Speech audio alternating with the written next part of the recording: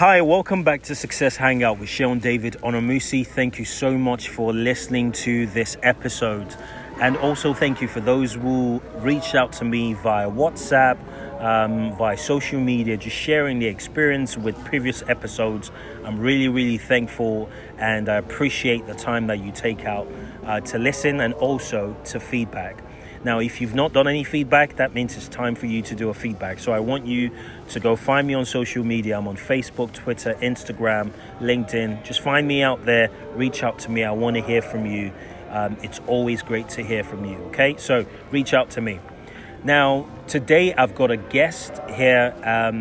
For those who have been listening to the podcast, as I said when I started the beginning of this year, my desire was to bring some of the healthy conversations that I have with my friends, my colleagues, my mentors, mentees, people that I look up to in some shape or form for what they're doing in life.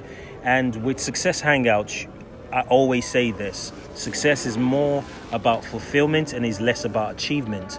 However, I like to bring on the show certain people who have done fantastically well. And today I've got one person there. I met this gentleman a few years ago, and today we're sitting in the campus of Stanford University in California, and we're having this conversation. So I'm really happy to have my friend Saheed Adekboju. So Saheed, thank you so much for joining me on today's podcast. Thank you very much for having me. Thank you. So, I didn't say who Saheed was initially, but I met him a few years ago, and one of the things that really stood out for me, listening to him and even just knowing him, was his desire to build something tangible, something credible. And at the time, he was dubbed as the first African to build a computer or something like that. Something, an iPad. Sorry, yeah. I think the story was it was the Nigerian Apple. You know, it was the African iPad portable device, maestro and genius. And when I saw that, that attracted me to him, but even much more, what it was his humility and his demeanor generally. So I don't want to big you up too much, Saheed. I want you to do your introduction first of all. So introduce yourself. Well, my name is Saheed Adekboju. I currently am based out in California. I work for Intel as a software engineer.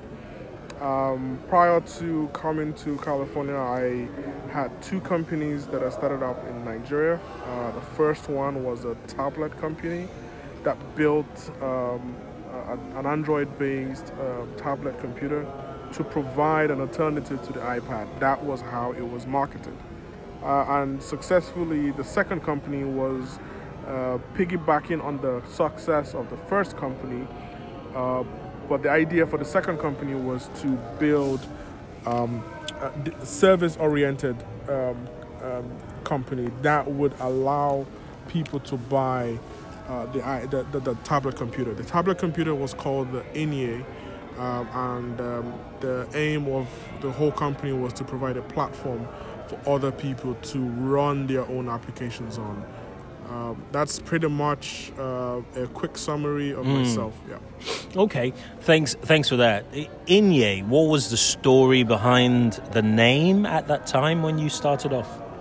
So there were two of us. It was myself and my co-founder Anibe. We wanted a local name that highlighted that first it was local, and secondly it had a local origin. So we chose the name Inye, which meant one in a local dialect in Nigeria, and that was how the name came to be. It was short, it was easily pronounceable, and that was how the name came about, giving it a local brand and a local origin. Okay. And I know when I met you at the time, we met in Nigeria. So at the time I had moved out to Nigeria from the UK, and I started off a franchise for TM Lewing, a shirt maker in the UK. And I opened up their first franchise in Abuja at the time. And we just met. And there was a huge flock of Nigerians who were just moving back at the time, passionate about Nigeria. There was a whole lot of drive to sort of see the opportunities in Nigeria. However, most of it was also triggered by the economic crisis of the West. Yes. That's why most of us moved back at the time. So not until a few years later did we start seeing some level of true Nigeria passion-driven tech space and entrepreneurial space, yes, like we do today. Yes. So you were ahead of the curve in is where I'm going. Yeah. What made you and your partner at the time start off? So one of the first things that we noticed was the computing was becoming much more personal, and you had a lot of people wanted a consumption device that allowed them to surf the internet wherever they were.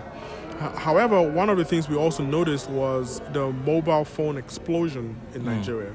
And you had a lot of people that had mobile access to the internet, and they were clamoring for something very similar to the iPad back then, Okay. but at a different price point. Okay. So that really kind of got us into thinking more to figure out how exactly do companies like Apple and the rest, work with, ODMs, original design manufacturers and original equipment manufacturers.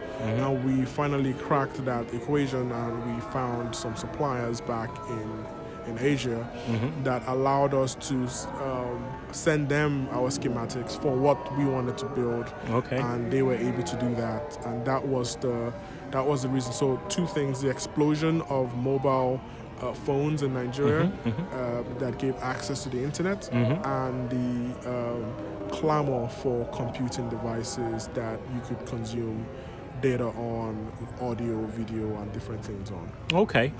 So what was at the time when you went to these suppliers with the schematics, and you wanted them to build a model initially? Yes. I assume that it was pretty tough doing that in Nigeria at the time, because I can't compare. We're sitting in Stanford at the moment. If you're a Stanford graduate or a student, it's much easier because the environment makes it possible. Right. In that sense, Right. you can always tap into an alumni network and get information as easily as possible. You can do a whole lot, because you have an enabling environment compared to Nigeria. Yes. So how are you able to still deliver a model product at the time in such a tough environment? So it was all a combination of risks. So I found a supplier, an OEM, and what I essentially did was, hey, I want a sample device of what you guys have. And when they gave me the price point, the natural thing you would expect is send me the device and I will send you some money. But in this case, what I then did was very simple. I offered to wire them all the money plus shipment, and I paid that using wire transfers through the bank, so there were no credit card payments. It was actual physical cash that was wired to a bank in China. Oh, wow. And I was willing to part with that money if it didn't work out. So it was a large risk, and on the part of the company back in Asia, they were also very happy to give me the device after they had received full payment. Okay. To be, I probably never said this to anyone, but the company themselves were a startup in Asia. Okay. And they were also looking for new clients. So the trust immediately was set the moment I sent them some money. Okay. So you, as a startup, went to a startup in Asia to deliver your first model, basically. Yes. Okay. So now you've started a business. Yes. Tell us your experience doing business in Nigeria, because what we're going to talk about, and I should have said this earlier on, we really wanted to look at leveraging some of the best minds in Nigerian minds in the diaspora, and even African minds in the diaspora for Africa. How can we leverage these minds? Because we go to these universities, as we mentioned, Harvard and Harvard and all these big universities that are doing that are well-known, credible Ivy League schools, and we meet these Nigerians on a regular basis. Some of the smartest people that I come across are Nigerians, and I'm not saying this as a Nigerian. this is something that I've been told by my, Caucasian friends. There are a lot of us bright Nigerians. How do we leverage, these brightness for the development of Africa and Nigeria? That's where we're going. But let's take a step back and talk about, you've started a business at this point. Nigeria environment is not as enabling as you'll find in the US or the UK or any developed economy. How was business in your first year? So this started out simply like an experiment. Let's see what's going to happen. The intention wasn't to become a full-blown company. Okay. The intention was to see, let's see how far this goes. Okay. But over time, what we realized was there were lots of interest because a lot of people wanted these devices. A lot of people wanted to consume data that they had access to now. But what then happened was we realized first initially, because it's an electronic device, you needed a brand presence. Okay. And you were going up against Apple. Yeah, so that was another point I was going to raise. How were you able to stand against such a strong brand in when you started off as a business? So the first thing we did was not to pit ourselves against Apple, rather than to say that we're a competition. We called ourselves an alternative. Okay. So we were very careful in semantics. Okay. Even though technically we were competitions, we couldn't say we were competition. We were rather alternatives. Okay. So the question would be alternatives to what? In what way? First of all was pricing. Second of all was the issue of the operating system. It was something that was open source. Android at this point, as an operating system, had just picked up from Google.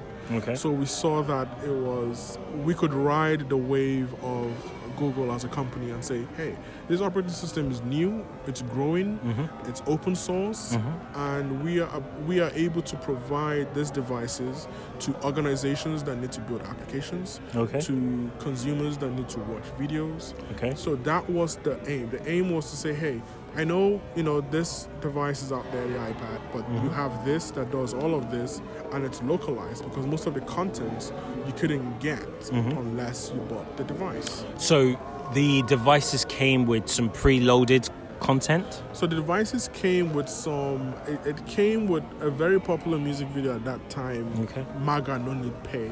Okay. It was a way of trying to get more people to realize that you do not need to do fraudulent things to make money. Okay. And then we had local content partners. So we had people that we pre-installed some games. Okay. We pre-installed some books. Okay.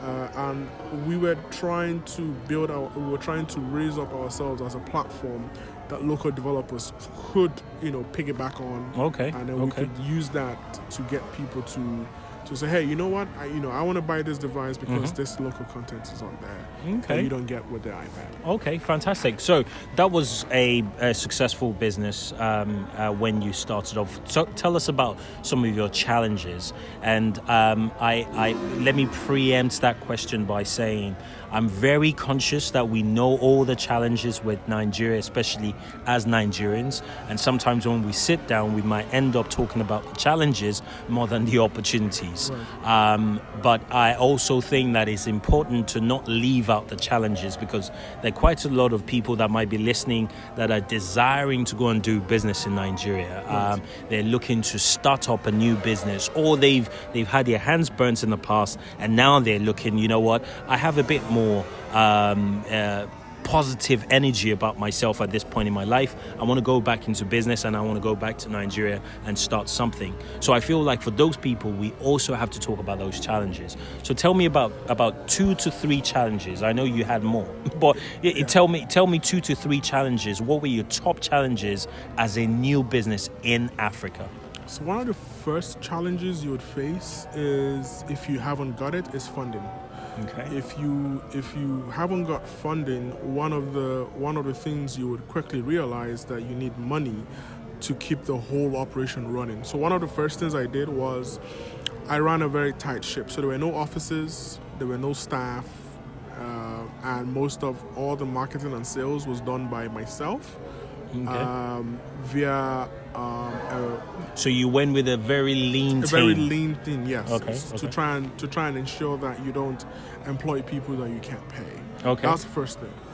Secondly, the second thing that most people would face immediately is government policies. Okay. So, because you have different party systems in Nigeria and different fractions in Nigeria, what would typically happen is you might be in one government where the policy favors you, and in the next government the policy goes out the window. True. So Did you have one of those experiences yourself then? So for myself, I don't think I had direct. I didn't get a direct effect of policy change. Okay. What I did get was a change in ministers. So you might have the same government in place, but So cabinet ministers. Okay. So you have, because the other person brings in their own ideas and their own. So you would face that challenge of, this person was replaced. Okay. And then you would have to change policies. And then sometimes also you would face a lot of a tribal back and forth. So so two things that you would face locally would be age, and you would also face where exactly you're from in the country. Now this that's interesting. These two have nothing to do with competence. It has everything to do with alliance. Okay. So it's more In what sense? So an example I can give would be when I give a presentation once to the minister, then Omobola Johnson, one of the essays walked up to me. The tablets were going for about $200 then. It was about 45,000 naira, I think. And the only thing he said to me was, the only people that can afford your tablets are ladies that slip around. Okay. Yeah. So, random out of the blues, Yoruba man that felt a young man shouldn't need too much money to do this kind of thing. Okay. And the only people that can afford this are X and Y. That was a shock. Okay. So, because... So he was pivoting, saying that you were young in that sense, insinuating that you were young, so you don't need the money, so therefore the business wasn't worth doing in the first place. You should go get a job. And your market, not necessarily get a job. Okay. It says essentially the people, your market, the people you're targeting are rich people. And I don't know why he used the phrase. So I sense some level of cynicism came out from him. Yes, okay. it did. Okay. And I don't understand why. Okay. So there's that. Okay. Another example would be when I had to go with the minister to Dubai to do a presentation, and they don't pay you money for your flights. You get all the money together, you fly with them, you're done with everything. Okay. And because they're done, they go, okay, goodbye. Okay. All right. So let's take a step back, because you're touching on something very powerful here, and I think it's very, very important. Because when we're talking about development of Africa, and we're talking about development of Nigeria generally, it's the level of development that we need, right, is beyond just the implementation of one idea. Yes. So it's beyond just, I'm a startup and I've got the best idea that is going to change Africa. Yes. We are talking about the importance of the environment as well, because as we all know, being an entrepreneur is not always glamorous. No. You don't always get the opportunity to stand up there and give these keynote speeches and talk about all your figures and how great you did. Yes. It's hard grind. Yes. And during that grind, you need an enabling environment. Yes. You need as much support as possible, both from the government and the private sector, right? So you need that enabling environment that makes it possible for you. Because if I digress a little bit and we look at some of the big organizations or the big companies in Nigeria now, so if you say our sort of, big organizations, our big companies, a lot of them are run or were started by people who are now in their 60s, 70s. Yes. Very, very few are started or owned by young Nigerians, Yes. right? So I'm guessing that's where you were going with the age in that sense, Yes. where it was almost like the minister was looking down on you and saying, "This small boy." Let me put it that way. It was more. It was more of the special, the essay. Okay. The assistant. So the minister had all the ministers and all the palm secs had great things to say. Yeah. He just felt, this is a way of trying to size me up. And tell Would you think that was his almost like what we call in the UK fob off? Almost like fobbing you off. Yes, more like there's nothing here to see. Okay. So I guess let me put that in context. If you're listening and you're thinking of starting a business, number one, you have to be very, very careful, right, of those people who will promise you the world, and there are quite a lot of them, and they might be special advisors, like in your case, but they promise you the world when you have that initial conversation. But when it's time for delivering, they're not there. They're always going to look to fob you off, isn't that? Exactly. Yeah. And you'll probably be on a Dubai trip paying your own bills, and then you can't. Okay. And then you lose money. Now, if that was an enabling environment, right, you were a star kid at the time. You were building something that was going to put Nigeria on the map. You were building something that was going to potentially stand toe to toe with a US alternative, an Apple, Yes. right? A giant company like that.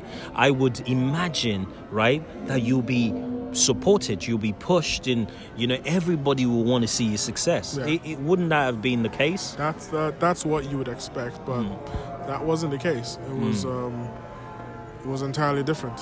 It turned out that there are so many factors that you had to deal with. So many things that you would. So many factors you have to factor in. So the basic amenities are not there. So you have to think about providing that first before trying to run a business. Yeah. So many things. Oh wow. So that would have been very, very challenging, no doubt. And I know that I don't know if you want to say this here, but what's your state of mind with Nigeria then? After you've had your hands burnt, because I'm presuming you had your hands burnt, some of these challenges probably put you off, and you're doing very well for yourself right now. You're at a global corporation, Intel, in a very, very, prominent position, if I must say, as a software engineer, and you're doing your PhD as well, yes, correct? Yes. So you've left the shores, you've decided to move out, and you're here now. What's your current state of mind? Are you looking to go back after this? Are you still praying for Nigeria to have that environment that you desire? So right now, my mindset is, if I'm gonna do business again, it would be to try out ideas that work here. Okay. Here being the US, because of the enabling environment. Okay. For Nigeria, and for anyone that's listening that wants to do a business in Nigeria, you have to pick your fight. Okay. You can't. There's some tech ideas that probably wouldn't make it out in Nigeria. Not because it can't, but because the environment will suffocate the whole strategy. Okay. So category businesses like education is still a very good place. Nigerians like getting educated, so anything that revolves around education is a huge, it's going to be a good way to get into the system. Food and hospitality, people eat every single time. Any innovation around any of these things. So it doesn't necessarily have to be a crude business for food or education. And the last one that works are financial services. So this three, if I'm going to ever have to go back and run a business within the Nigerian space, and whatever works right now would be either within education, finance, or hospitality. Anything outside of these three, if it's high-tech like flying cars, it's never going to work in Nigeria because the environment isn't there. So it's best to pit your ideas for areas where, number one, the environment doesn't need you to get a government policy in place. Okay. Education, once you have your license from the University Commission, or, that you want to run a school or build stuff, they'll give it to you. That's it. That's all you need. Okay. Secondly, for fintech, once you can build applications, if it's within the betting industry or whatever, once you have a license, you're good. The policies don't change that rapidly. And if it's hospitality, same thing. Once you're able to connect yourself to the hospitality management, if it's to build a hotel or get a restaurant going, once you have a location in place, once people know you, that you provide good services in either food or drinks, you're fine. No one's gonna come hassle you and say shut down the business because the policy has changed. It doesn't, because Nigerians have to eat, Nigerians have to spend money, and Nigerians love to get educated. Okay. So that's very powerful. The financial services, I think recently Nigeria got recognized as one of the fastest growing economies for fintech in Africa currently. So I definitely see your point on that. And I'm conscious of time. It's already 20 plus minutes, and we've not even touched on, the part that I wanted to talk about. But it's been great hearing about your story. And I guess let's lead it, gently into what I wanted us to just briefly talk about, which is how do we then leverage minds like yourself? We hear a lot about brain drain, and a lot of people are leaving the shores of Nigeria in their numbers to go to Canada, to go anywhere apart from Nigeria because of this enabling environment. Right. And I'm not just talking about, poverty. This is our conversation has nothing to do with poverty alleviation at the moment. Okay, what we're basically talking about is entrepreneurship in Africa and the enabling environment that makes it happen. Simple as, right? And we've established that it can be tough doing business out in Nigeria. The enabling environment is not out there, and that's one of the reasons why you've left and decided to come here that has a bit of a better enabling environment, right? But we cannot forget the fact that Nigeria still needs us. This is assumption that Nigeria needs us in the first place. So let's say Nigeria needs us. How can we leverage some of the best minds collectively as a force? I'm not talking about individual successes, because we have people like Ngozi Okonjo-Iweala, we have Soludo. These guys were all fantastic people doing exceptionally well, right? In the West, they got positions as ministers of cabinets. They went out there. They couldn't perform as much, and the virtue, the debate is still out there, whether they've done well or they've not. But predominantly, the scorecard says that they could have done much more, right? And it's all again going back to this environment. So the second assumption here is that we must go as a force to make it happen. So how do we do that, in your own view? So, to be fair and to be honest, I don't know. So, because to do a collective thing to change the perception of Nigeria, it takes. So many people have different experiences that, people that have left have different experiences. To combine that would be one of the ways you could probably do that is to have a diaspora fund for something. Okay.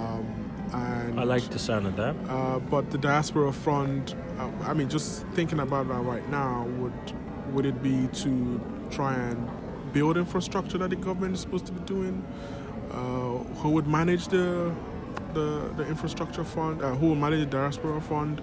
That's one way. That's one collective way you could pull together funds to try and change things on the ground. I know individuals here that have pulled their funds together to try and invest and in startups in Nigeria. That's one way. So most of those funds could be used to jumpstart businesses. Okay, that's a good idea. Jumpstart businesses in these areas. But in terms of the high tech and everything, the enabling environment isn't yet mature to allow for experiments to be carried out. I mean, we're on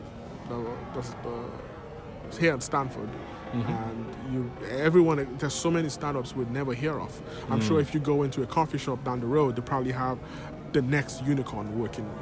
But there are so many people here willing to throw money at just ideas. But that's because the environment is here.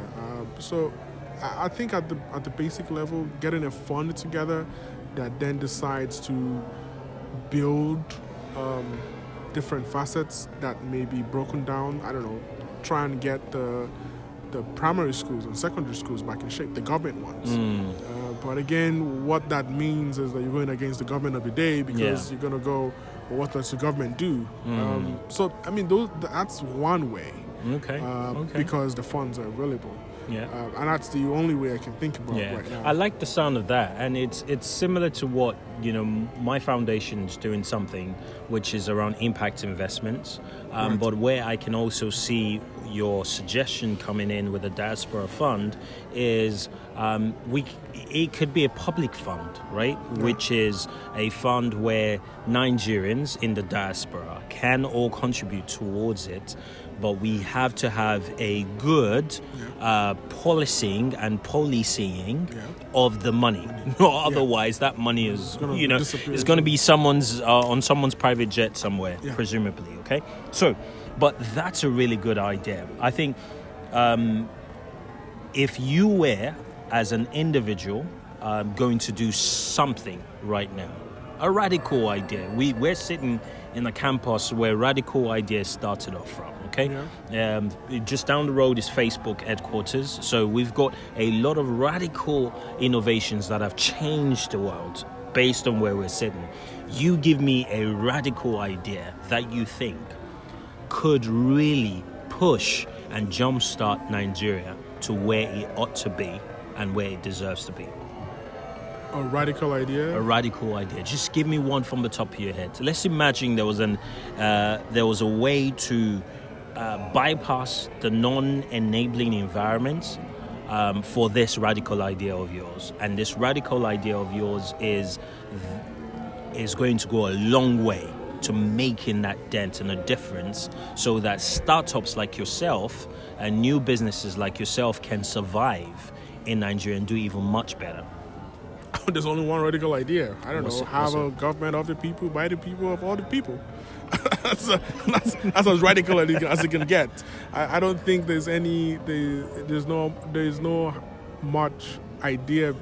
There's no other idea that beats that, because that can then birth other things. If you can have that, then I mean, that's what we have here in Stanford. We have students all over studying for exams, doing the next best thing they want to do, because the environment is there, because the government is of the people, by the people, and for the people. At least that's what it is right now. So that's the only thing that I see would be the most radical change in Nigeria, where people come out and say, you know what, this is the candidate we want.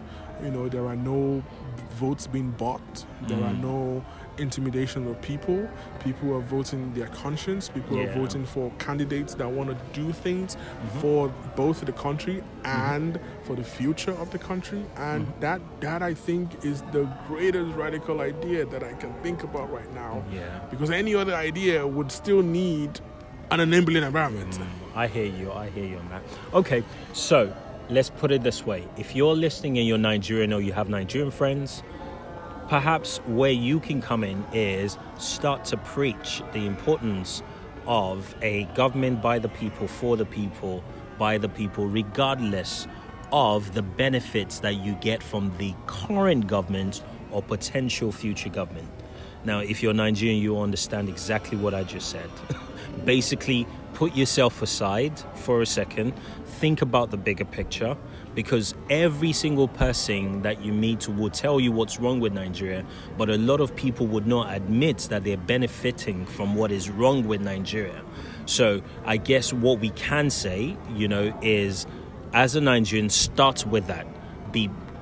be very, very conscious, because Saeed is saying now that, you know what, I can give you all the radical ideas. So I can tell you how we can start to use renewable energy, and we can talk about, fossil fuel and the need for us to get rid of it. We can talk about, flying cars, electric cars, all those really great ideas that make sense in our conversations here in the West. But in Nigeria, there's no enabling environment. So really, the radical idea is starting with the basics. Yeah, exactly. Yeah. Okay. I like that. Well, I've got enough of your time, Saeed. I know it's just one of those moments that we could go on much longer and we can talk in detail, but thank you so much for your time. Lastly, what's the next thing for you? What are you working on at the moment? I know we mentioned you work with Intel, with Intel, and you're also doing a PhD. What's that next thing for you? What's getting you out of bed each day? Well, what gets me out of bed each day is trying to complete the PhD. I can't see beyond that right now. Okay. Any dreams of a startup or a business idea is in the back burner. Yeah. Until I get through all my classes and get a thesis done. So wow. That's another. What made you do PhD? I mean, you got a job. You could just get a job somewhere. Why PhD? Here in the West and currently here in Silicon Valley, without a PhD, if you wanted to do a business, no one would fund you without a PhD. That's one. Number two, it's a retirement plan. Most of the startup founders that it is here currently in the US are all adjunct professors at Stanford or MIT or UC Santa Cruz or UC Berkeley.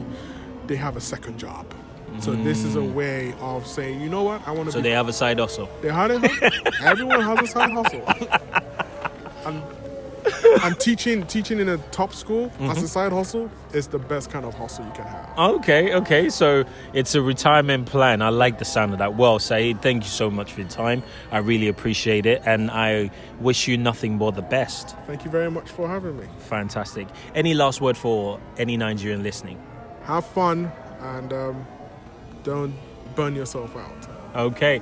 Well, Saeed almost got his hands burnt in Nigeria, if not. And his advice to you will be, don't burn yourself out.